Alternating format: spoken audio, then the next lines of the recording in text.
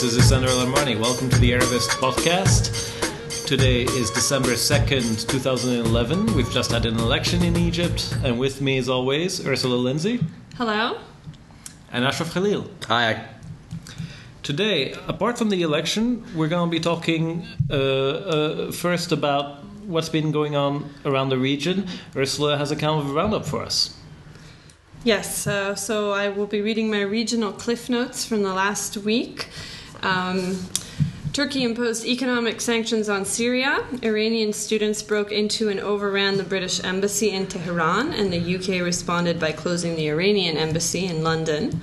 A report by the Bahrain Independent Commission of Inquiry dismissed alleged connections between Shia protesters and Iran and described how prisoners were hooded, whipped, beaten, and subjected to electric shock treatment by the security forces.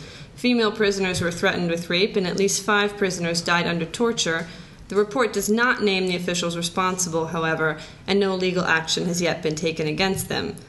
Salafist students in Tunisia stormed a university, calling for female students to be allowed to wear the niqab and for the setting up of prayer rooms on campus. Dock workers in Suez protested the delivery of 21 tons of tear gas from the American company Combined Systems to the Egyptian security services. Several Egyptian protesters died of tear gas inhalation recently, but a U.S. State Department spokesperson said Washington has not found any evidence that Egyptian police misused tear gas. Israeli settlers stoned an 80-year-old Palestinian woman, sending her to the hospital, and Israeli Prime Minister Benjamin Netanyahu said the Arab uprisings have turned into an Islamic, anti-Western, anti-liberal, anti-Israeli, and anti-democratic wave. Yemeni President Ali Abdullah Saleh signed a proposal backed by the UN and the Gulf Cooperation Council, supposedly transferring his powers to a newly appointed prime minister and scheduling presidential elections for this February. Yemeni protesters aren't buying it, though. They rejected the deal, saying Saleh and his relatives, who've been granted immunity from prosecution, remain in effective control of the country. Back to you, Isandar. Well done. Wow. Well, you know, this thing that's happening in Tehran, or that happened in Tehran with the British embassy being overrun, highly reminiscent of the takeover of the U.S. embassy in 1979 by revolutionary students then. You know, that, the elections, and also what Bibi Netanyahu is saying, you know, does he have a point? Are we back? Are we seeing a repeat of 1979? There's been a revolution or political uprisings. Leaders have been overthrown, despite everything that most experts were saying since the uprisings began in January, about this not being about Islamists and so on. Well, now we have elections that prove this wrong. What exactly have they proven wrong? I think he's being alarmist. I think he's being very kind of Israel-centric, which is understandable, I suppose. He's the prime minister of the country. But I think Israel has been on the wrong side of history since day one of the Arab Spring, and I'm looking forward to them getting further and further. Look, we've just had decently run elections in Egypt, which we'll talk about and which we covered in previous podcasts. No one has claimed that the elections in Tunisia were mismanaged or deviously run. These are legitimate democratic processes, and they are producing elected governments. He may be wrong on the anti-democratic, yes. but how about the Islamic, anti-Western, anti-liberal, anti-Israel? Okay, they're Islamic. Ooh, scary. I mean, let's see what they do when they get into power. You know, we can't judge them yet. We can't just judge them because they're scary bearded people. Although some of the people who are getting into the Egyptian parliament, as we will get into, are in fact slightly scary bearded people, and we will you can judge them by their statements. I mean, I have no problem with any statements that NADA members have made.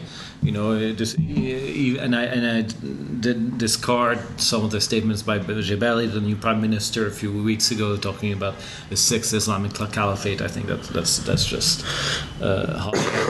But I am seriously concerned about some of the statements that Salafists make in Egypt, and that they now seem to appear about 25% perhaps of the next parliament. Well, okay, so let's clarify that. So the final results of the first round of the parliamentary elections in Egypt aren't in yet. They should be in very soon, but they're not in at this time that we're broadcasting. But the preliminary results suggest basically that the big winner has been the Muslim Brotherhood with something around 40%. Number 2 is the Salafists, which are, extremist Islamists, fundamentalist Islamists who had no political party or platform before 10 months ago, and today have won somewhere between, it's not clear, 15, 20, perhaps over 20%.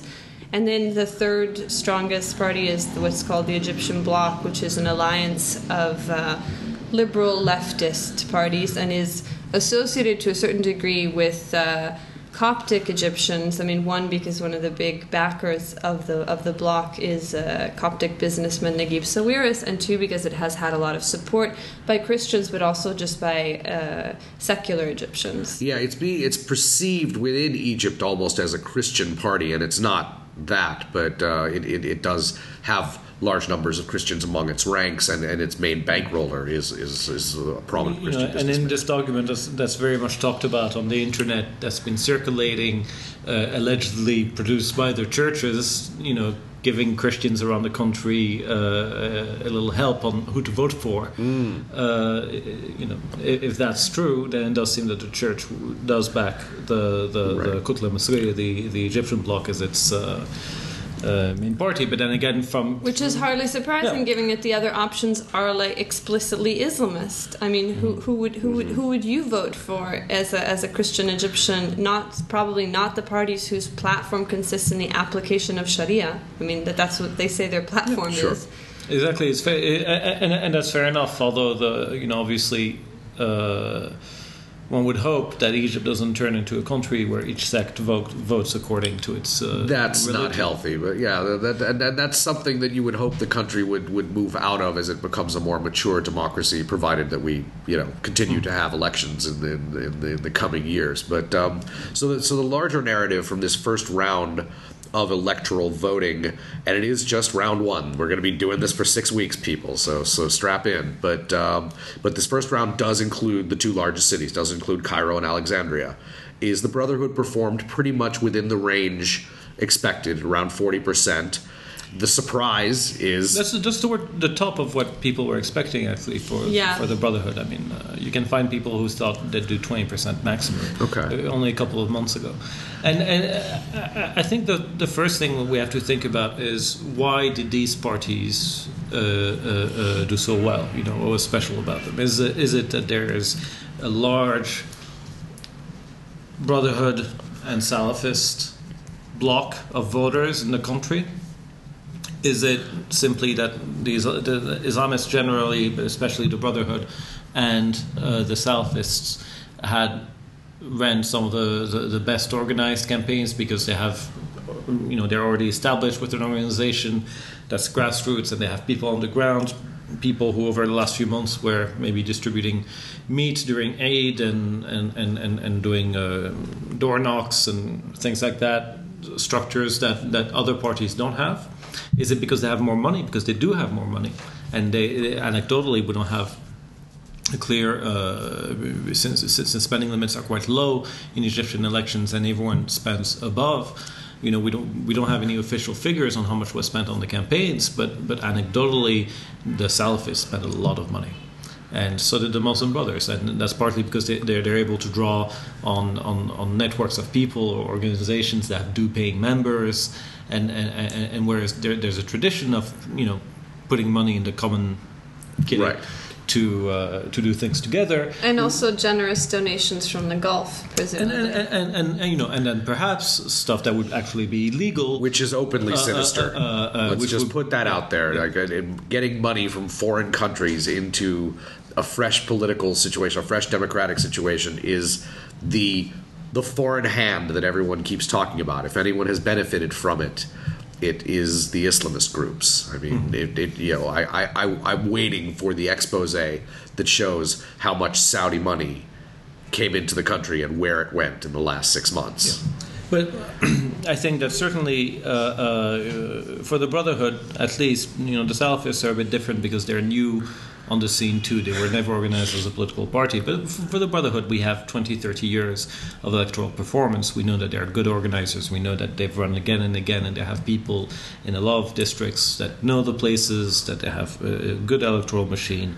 I think the Brotherhood's their Freedom and Justice Party. Although I feel that why bother making the distinction when often they don't? They forget that there's a line. But the Freedom and Justice did well because the Brotherhood is experienced in this, and it largely deserved, I think. And we saw that experience on election day. The Brotherhood volunteers outside of the polling places. You guys detailed what you saw in the previous podcast they were out in force, and it was probably against the rules. Some of it was definitely against the rules, but they got it done, they were filling a void that should have been filled by the government. There should have been a government volunteer with a laptop outside of every polling station. Instead, there was nothing, and there was the Brotherhood. It's the old narrative of the brothers filling a role that should be filled by the government. And I think also the fact that they're organized in and of itself is one of the reasons that people voted for them. That they look organized. That they look like people who know how to run things. That they look like people who know how to get things done. That if you're sort of looking around at the political spectrum, not only are they like maybe more present in your neighborhood, but they come in a very organized way, and so it suggests that they might be efficient at running the country because they're the only people who are efficient at running stuff in your neighborhood, and they, to some extent, ran the elections. Well, okay, let's play a little bit of devil's advocate here. I mean, the Brotherhood have proven we can't judge their sincerity at this point, but we can judge their competence. Is it such a bad thing to have people who are good at their chosen task in the government? No, of course not. I didn't say that. I think, though, to go back, I think that you can judge their sincerity a bit. I think that they have a long record in the country as a political organization, and, you can see ways in which they have, had multiple discourses, made different kinds of statements, had multiple negotiating positions. It's not like they're an unknown quantity. How they're going to act in Parliament is unknown, but in fact, I feel like they have. We have a sort of profile of them as a political organization, and it is one that operates on many levels. That's very efficient, but that has several different kinds of discourses depending on the audience. That has a tradition of engaging in multiple positions, of letting its youth wing do one thing while its leadership does another. And I mean, I think that it's a valid criticism of the Brotherhood, not the sort of hysterical, the Islamists are coming to take over, but that what makes them good politicians is a certain pragmatism that if you are one of their detractors, you might call opportunism, and that the big concern with them is not so much, what moral campaigns are they going to immediately run. The big concern with them is what principles are they going to be willing to sacrifice to entrench themselves in the new political system, which is obviously their number one goal. Well, now the number two winner, I suppose, in this are a bit of a surprise. I don't know that. I mean, did you guys expect the Salafists to do this well? They were not involved in politics. They were famous for eschewing politics in the Mubarak years. They were purely grassroots, purely religious and good works, etc., etc. Well, I suspect actually that it's actually more complex than that, and that the Salafists in the Mubarak years were complicit. and I think from covering the 2010 elections in Alexandria, the elections that were obviously cancelled soon after by the uprising in January, they backed NDP figures there. They backed the ruling party figures there. There was a deal done between these politicians, I think state security, and the Salafists to back them. The Salafists, I mean, there's two things that are worrying to me about the Salafists. One is fundamentally what they seem to believe in. And that yes, is one of those things the fact that they're almost cartoonishly fundamentalist looking, and if you put your average Salafist, if you put him in a movie, people would be protesting over stereotyping, and they really do look and talk like this. It's how they talk that bothers me, not how they can wear whatever they want. It's the positions that they adopt. The positions that they adopt that are a mixture of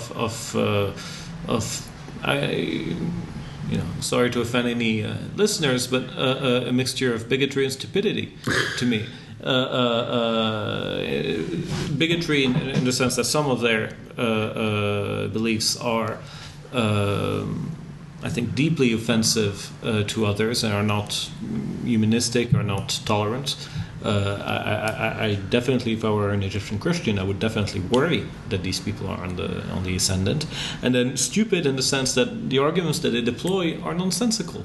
You know, a lot of journalists that happened to me, happened to Ursula and others. You go and talk to them and said, okay, well, how do you feel about women in politics?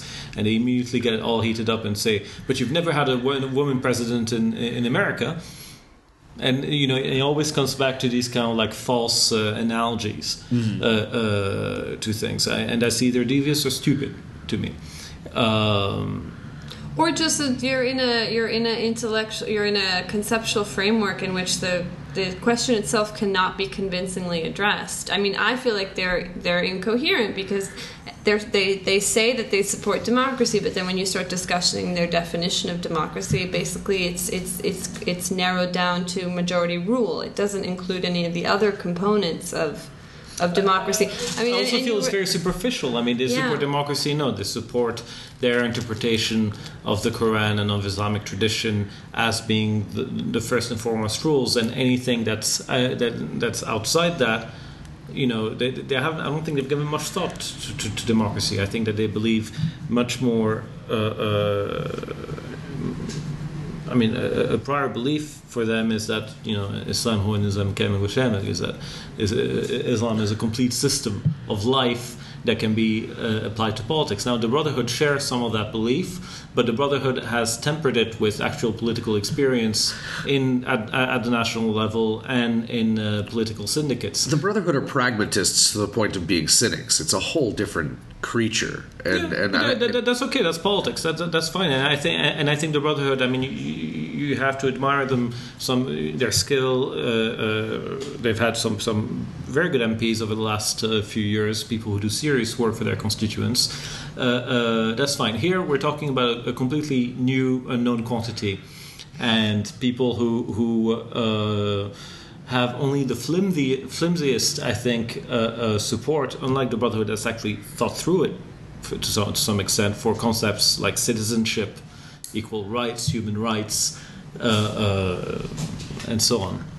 When we interviewed Salafists several months ago, and I kept asking the same question over and over again, which was, you know, how do you address the concerns of Egyptians who want to be they want their rights defined as citizenship rights, not as their rights as Muslims or Christians. Right. And they just couldn't or wouldn't answer that question. They just go back endlessly to like the protection that Islam offers Christians, and how actually they're treated better under Islam than like any other religion. And, you know, the idea that not only are there Christians who would like to be citizens foremost rather than Christians, but there are actually Muslims who would like to be citizens before being Muslims, that they would like their rights to be guaranteed by a civil state as opposed to be guaranteed by religious doctrine.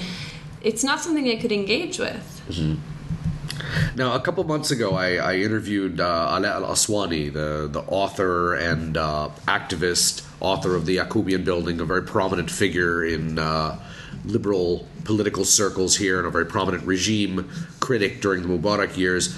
And he flat out said, he's like, I'm not worried about the Brotherhood. I can work with the brothers.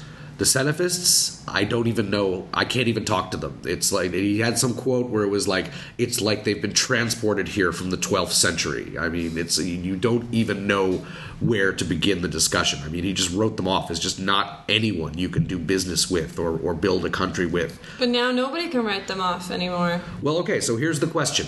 If these results hold up and hold form through the 3 rounds of the parliament, a couple of podcasts ago, we discussed the panic line. Like what, you know, above what number does the panic begin among not just liberals and seculars and Christians? Are we there? Are we over the panic line? The panic line was 60% combined Islamist, and I think it's probably going to be 70%. So the panic line, I think, among the people who would panic about these things has been crossed. The next question is going to be what happens in terms of parliamentary alliances and so on.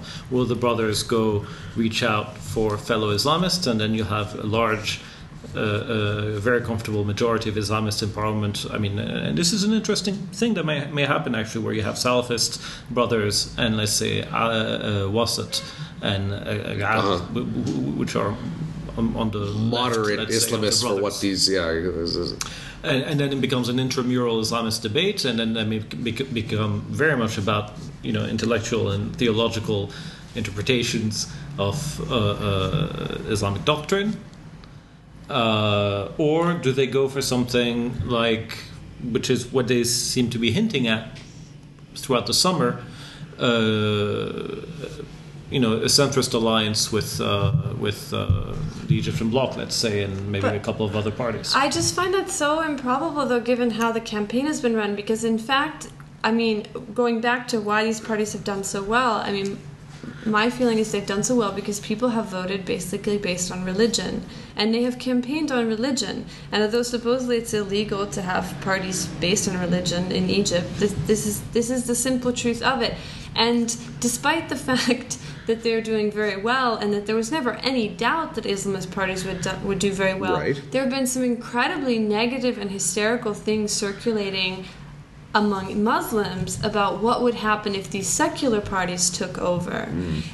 Some very negative propaganda against, the churches telling people how to vote, which is sort of ironic. Yeah, which is hilarious that anyone would complain about that. And about how, like, these parties will bring in Western powers to destroy Egypt, about how, Islam is under attack from them, how they'll be like fifth colonists within the country, and so the same way that you have, the kind of, in the United States, people worrying about, like, attacks on Christian values and, like, the war on Christmas, that kind of stuff is happening here during the election, and it's going to, I think, get worse as this progresses. And both sides, I mean, the relationship between the Kutla and the Islamist parties is so negative at this point that I think it'd be very difficult for them to form a coalition. I mean, anything's possible. But, I mean, to me, it's really depressing to see how much the elections have turned out to be just about the most basic religious sentiment. Just tribal, basically. Just vote for us. If you vote for us is a vote for Islam. You can't lose on that platform in a country that's majority Muslim. But I mean, politics are going to have to develop beyond that point. Mm-hmm. The big absent, I think, so far from the result is the left, and there hasn't been a really powerful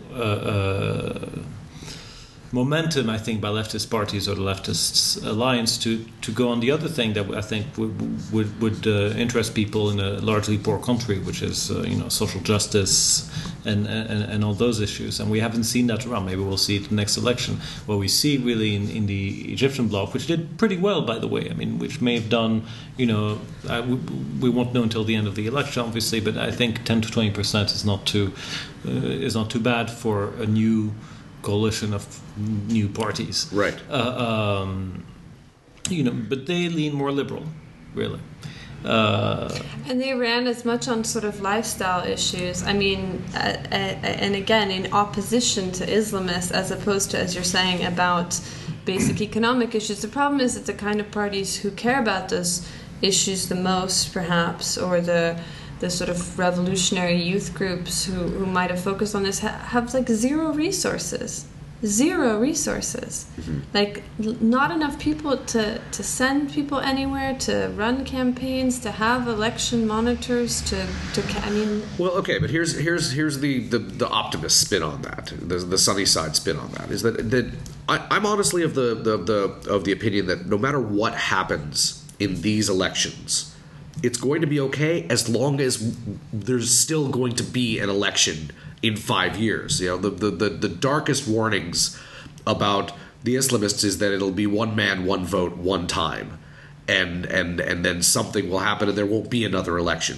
As long as there is another election in 5 years, then all of these small activist forces that went in there and lost for the most part, that weren't backed by billionaires, as they are going to spend the next 5 years getting their act together, fundraising, organizing, learning, coalition building, falling out with each other, reforming with each other, and they'll be ready. They'll be more ready. in 5 years. And I do think a new political generation is being bred now, and I don't think that new political generation is going to be reflected in the coming parliament, and that's a shame.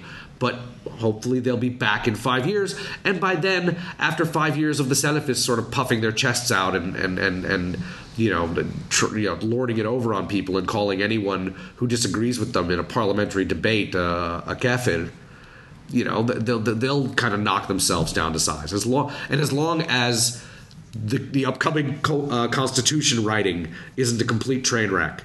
And I'm now realizing just how many hypotheticals I've strung out to kind of it's a lot of ifs. To find a happy ending, and now I'm depressed. But you were going to talk. So we talked about the parties and the winners and losers so far in these preliminary results. We were going to talk also about, generally speaking, winners and losers, not who competed as political parties, but. Let's get into our rundown of the winners and losers. We've talked about the parties. My question for the group: can the SCAF, the Supreme Council of the Armed Forces, which along with the brothers kind of jammed this electoral timetable down a lot of the country's throat and claimed they were ready and claimed that they represented the majority of the country and that their timetable represented the majority of the country. Now they've held the election. There was good turnout. People were standing in line for hours for the right to vote. It wasn't terribly run. There were problems in many places, but I think it came off better than I expected. Can the Supreme Council of the Armed Forces, do they come out of this as winners? I think you have very low expectations, and that's why this is the only reason this looks good. People thought it might be a disaster, and it wasn't a disaster, so it looks good. But I don't think it's good. And the observers, first there was very lax enforcement of electoral rules on in terms of the before you vote. There's meant to be a 1 day or 2 day, 48 hours before the vote. All campaigning is supposed to be suspended, and that was openly flouted by everyone. It's possible the way the complaints shook out. People, I think it was the brothers who broke it first, and then everybody sailed in. But by 11 a.m. on the first day of the elections, everybody was campaigning online. And I actually wonder. I don't think it's going to happen, but I wonder if things like this give an excuse to the SCAF to cancel the elections because the law. No, that's not a good enough reason to cancel an election. They want the SCAF has, Field Marshal Tantawi said, "I am personally responsible for the conduct of these elections." They bet some of their credibility on them, and like you say, they're now taking credit, I think, for it having gone. There was another general. Do they have the right to take that credit? There was another general who compared it to the 73 war. That this was another great success of the Egyptian military. I saw that. That was amazing. Which is really pathetic. When we planned something, it was something along the lines of it. Yeah, just like 1973, when we put our minds to it and we plan something, we succeed. And that's what kind of got me into this. Like they are already proclaiming victory. Yeah. One thing worth noting is that the reasons that the lines are so long, yes. Look at the really long must and be like, wow, look, must have been an incredible turnout. In fact, we still don't know the turnout, but I suspect it was more or less the same as in the referendum, perhaps a bit more. So I'm sure not more than 50%. Okay. I would bet that. Fine. And the reason that people were in 8-hour lines was not because there was, a 90% turnout. It's because the elections were not well run. And But they stayed in the line. But that's to the credit of the voters, not to the credit of the state. The people were so determined to vote. Fine. Also, the Egyptians abroad, that was a travesty. That they were supposedly allowed to vote, but then when you actually go and look, they were given ballots on a Thursday on Thanksgiving afternoon in the States. It had to be at the Egyptian embassy on Monday morning. It was worse that they pretended they were letting them vote and then made it so disorganized they couldn't, than if they had just said, okay, no, I'm sorry, this time we can't manage. So, I agree with Sandra. I think it's about, the expectations being so negative that, everybody sort of breathes a sigh of relief and is happy that things were okay. And, of course, the SCAF will take credit. My bigger question is, what does the SCAF gain from this? What do they actually gain for their goals from having held this election, from the results of the election? Is this going to be to their advantage or disadvantage? Is the Muslim Brotherhood in Parliament really going to push, like they're already saying they are, for the presidential elections this spring and further transfer of power to civilians? They're ambiguous on that. They keep walking it back, and so, whether they'll push the incoming new government of Kamal Ganzouri, the new prime minister, who says he's going to appoint his new government tomorrow. That's Saturday, 3rd of December. It's not going to happen by then. So we're talking about once the elections are over for the People's Assembly, which will be mid-January, or once the elections are over for the whole of Parliament, the People's Assembly and the Shura Council, which will be sometime in April, that they'll do this push. I don't know. I think probably the first thing they want to focus on is the presidency, make sure that the presidency is held at the very latest, as the generals have promised, which was a major concession, but in June. And there's a few other groups who would like them even earlier. And then there's a sequencing question about whether you need to finish the constitution first or not. I think where most tend to agree that no, you just elect the president first, then you have, and then you can take your time to finish the constitution. But to the question of, are the generals winners or losers right now? See, I think me and Ashraf disagree on this, like specifically in the generals versus Tahrir. Like for the protesters who are still in Maidan Tahrir and forgotten seemingly in the last week during the elections. The country was oblivious to them. On election day, I went to Tahrir. There was about 3,000, 4,000 people there, and they were holding they were rallying and they were chanting. And if you got more than 3 minutes outside the square, it was like it wasn't happening. And that must have hurt.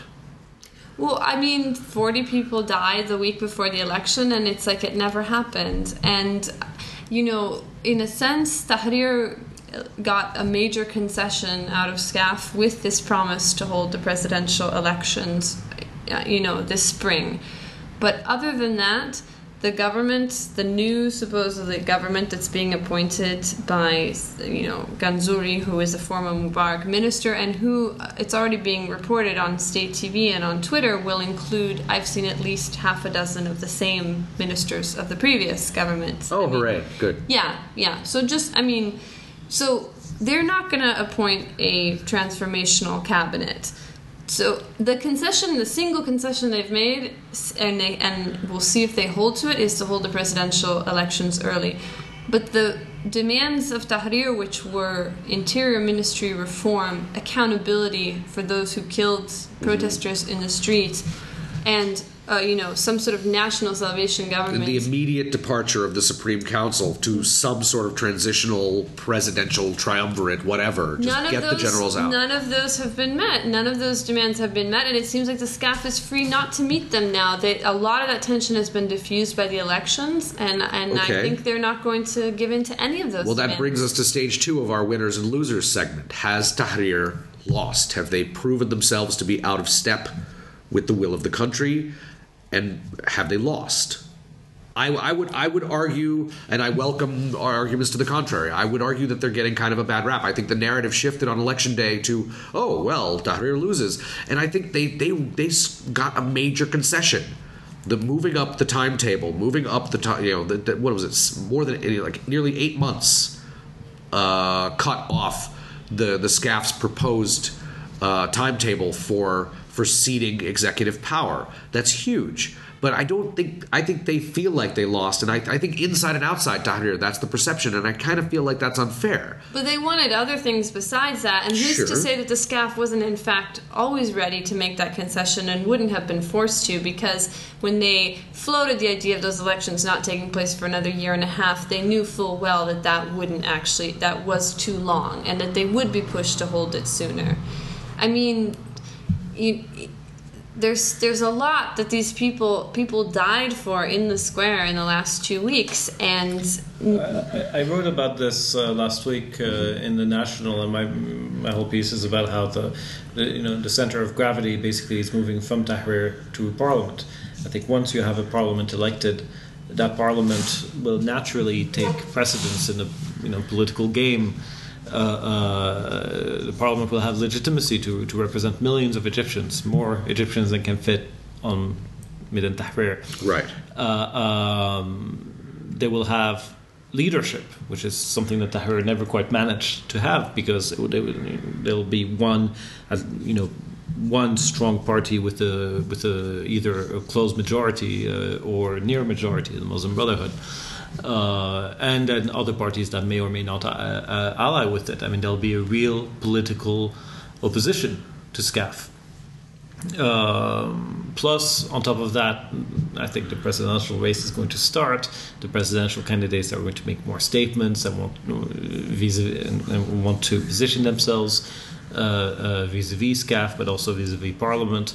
I think that's where things are shifting to, and it's normal. A revolution, if this was a revolution, can't stay at the stage of street uprising. The other thing that's normal, but I think, I think disappointing, if not heartbreaking to some people, is that the people in the parliament are not the people who are in Tahrir to a very large extent. And are not the people who really launched the revolution. Although the brothers played their role, but they were late to the party, The brothers played their role, and I'm not trying to deny that, but demographically, politically, and even individually, the people who are in parliament are not the people who are in the square. And this is again typical of revolutions. It is young people, and it is often not conservative people who go out and run the risk and sort of are the kindling for these great conflagrations, and then they're not the ones who get any political purchase out of them. But that is a kind of sad observation, especially for the people who participated. Okay. Well, I guess, to kind of wrap things up, those of you out there who are inclined to panic at the thought of an Islamist-controlled Egyptian parliament, it's early days yet. There might be some surprises, but early signs are that you may officially begin panicking now. Well, we'll have to Let the freak out commence. That's the thing. I'm not moving. Are you guys moving? No, if we do, it'll be because of the traffic, not because of the Islamists. There we go. Yeah. I do think, though, it is true we have to wait and see what they do. If they're responsible. This country is heading into a major fiscal and financial crisis at a time that the world itself is heading into this crisis.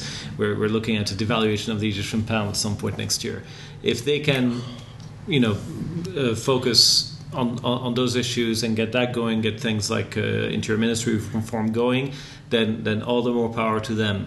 If they waste their time thinking like some Salafi sheikhs, including presidential candidate Hazem Abu Ismail, is doing about those streets and parks in Cairo where men and women go to kiss and things like that, if they're basically going to replay the culture wars, then this country is even more deeper trouble than it is already. On that note, we'll see you next week. Bye-bye. Thanks, everybody.